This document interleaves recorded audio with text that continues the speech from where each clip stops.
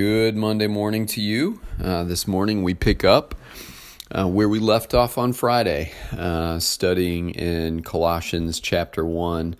On Friday we looked at the person of Jesus and Paul's beautiful statement about his identity in Colossians 1, 15 through 20. Today we're going to be looking at our own hearts and our own journey. And Paul reminds us in Colossians 1, 21 through 23, who we were before Christ and the power of this gospel that we have come to believe and to profess faith in. And so today we pick up and we're going to be looking at ourselves and our own journeys. As we begin, it's something important to do from time to time in life is to look back on your journey and see where God has taken you from the moment your journey of faith began. And it's also good, I think, to reflect on who we might be and where we might be without God and His influence in our life, without a relationship with Jesus. Where would you be? And I think about that from time to time in my own life. The world's answers to problems and pain are not always productive and healthy and good. And so often people who are living apart from God embrace worldly solutions to their problems and pain and wind up in more trouble and in more pain.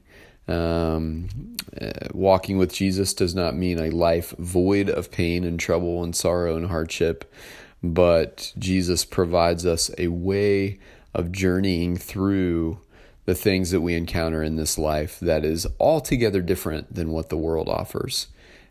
Jesus offers us the safety of His care and the spiritual power of drawing close to His heart as we're journeying through this life.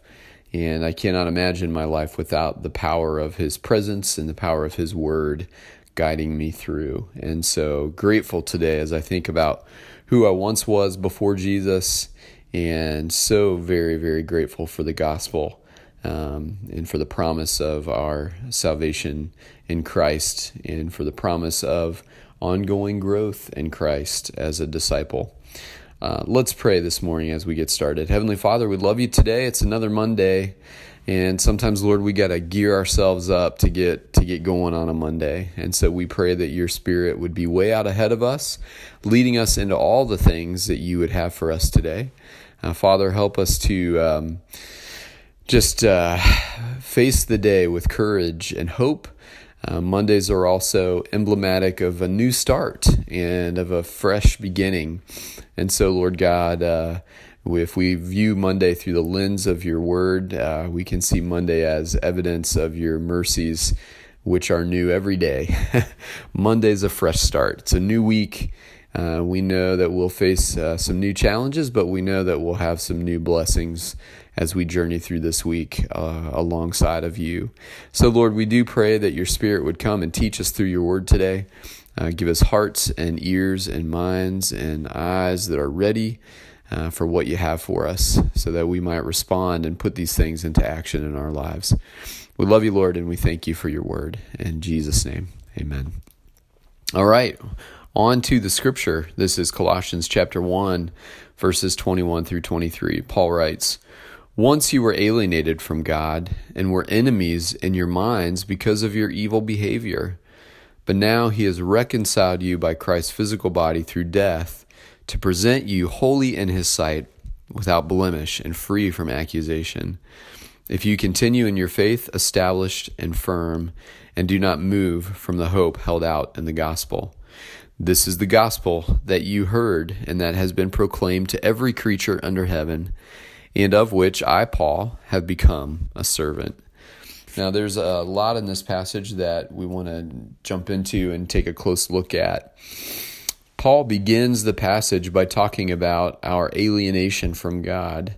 What most of us don't realize is that we're born into this world inheritors of the human condition, inheritors of sinful hearts. And this is not something we asked for, but it's a part of the reality of life here. Because of Adam's sin, that put humanity at a position of enmity to God. Adam's rebellion set the stage for sin to enter the equation. And so we know that this perfect world, this perfect creation that God made to have perfect fellowship with, was marred by the presence of sin at the point that Adam and Eve chose to rebel against God's good commands. And so that creates alienation. Rebellion creates alienation. Think about it in your own life. When your children rebel against your rules and expectations, it alienates them from you in a way. It distances them from you.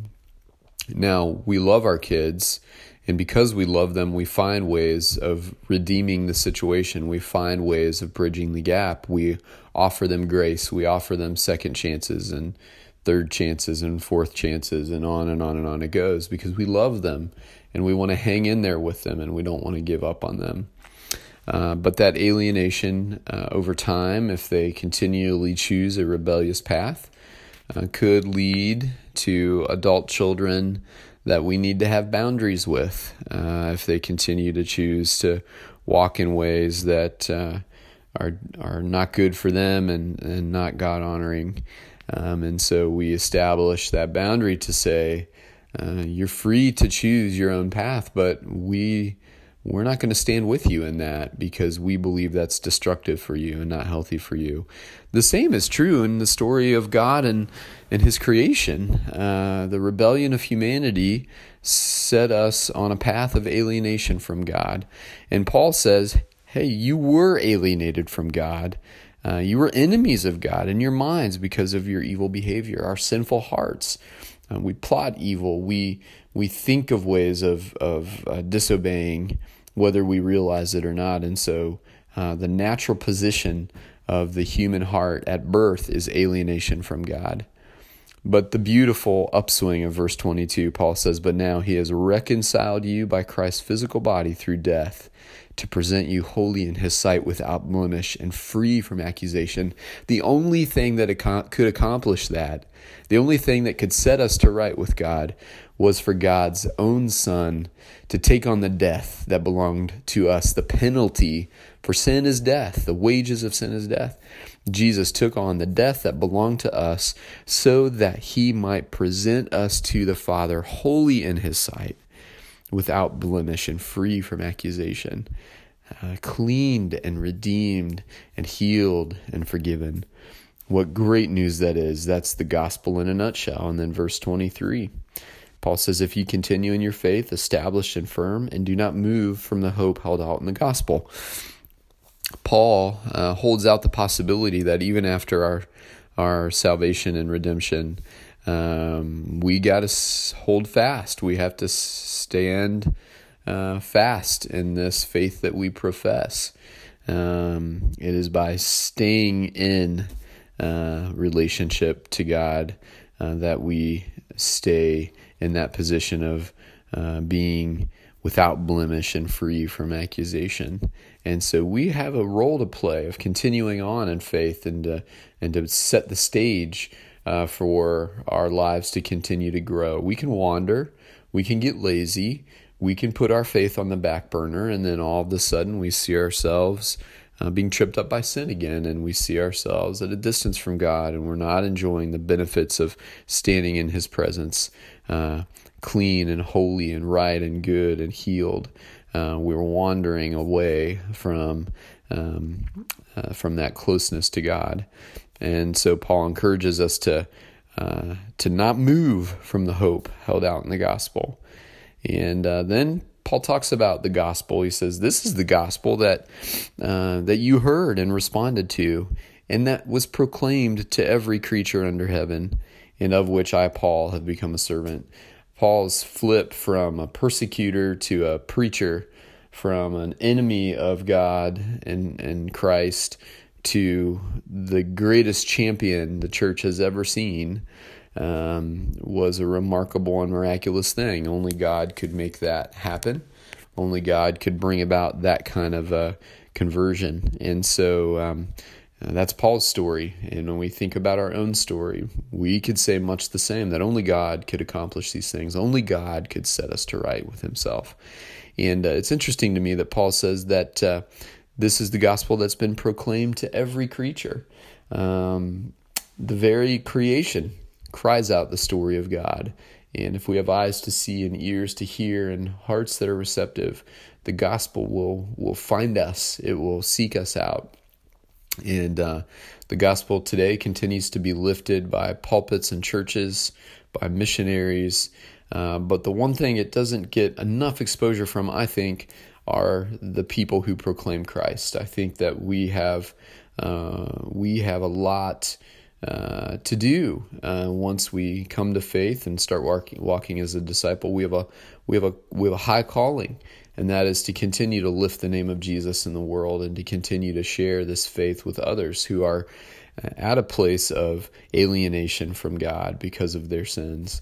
We need to announce this good news. We need to proclaim this good news so that Paul's words continue to be true, that the gospel is being proclaimed to every creature. We should not rest until we know that that's the truth today, that the gospel has been proclaimed to every creature on this earth, and that missionary zeal should be something that each of us experience in our journey with him. And we should want others who are living far from him to come and know him and walk close with him. So my friends, as you set out on your day, keep your eyes open, your ears peeled for those opportunities to proclaim the gospel and to lift up your story to the glory of God, so that others who are alienated from him might come to be members of his family in Christ. God bless. Have a great day. We'll catch up again tomorrow.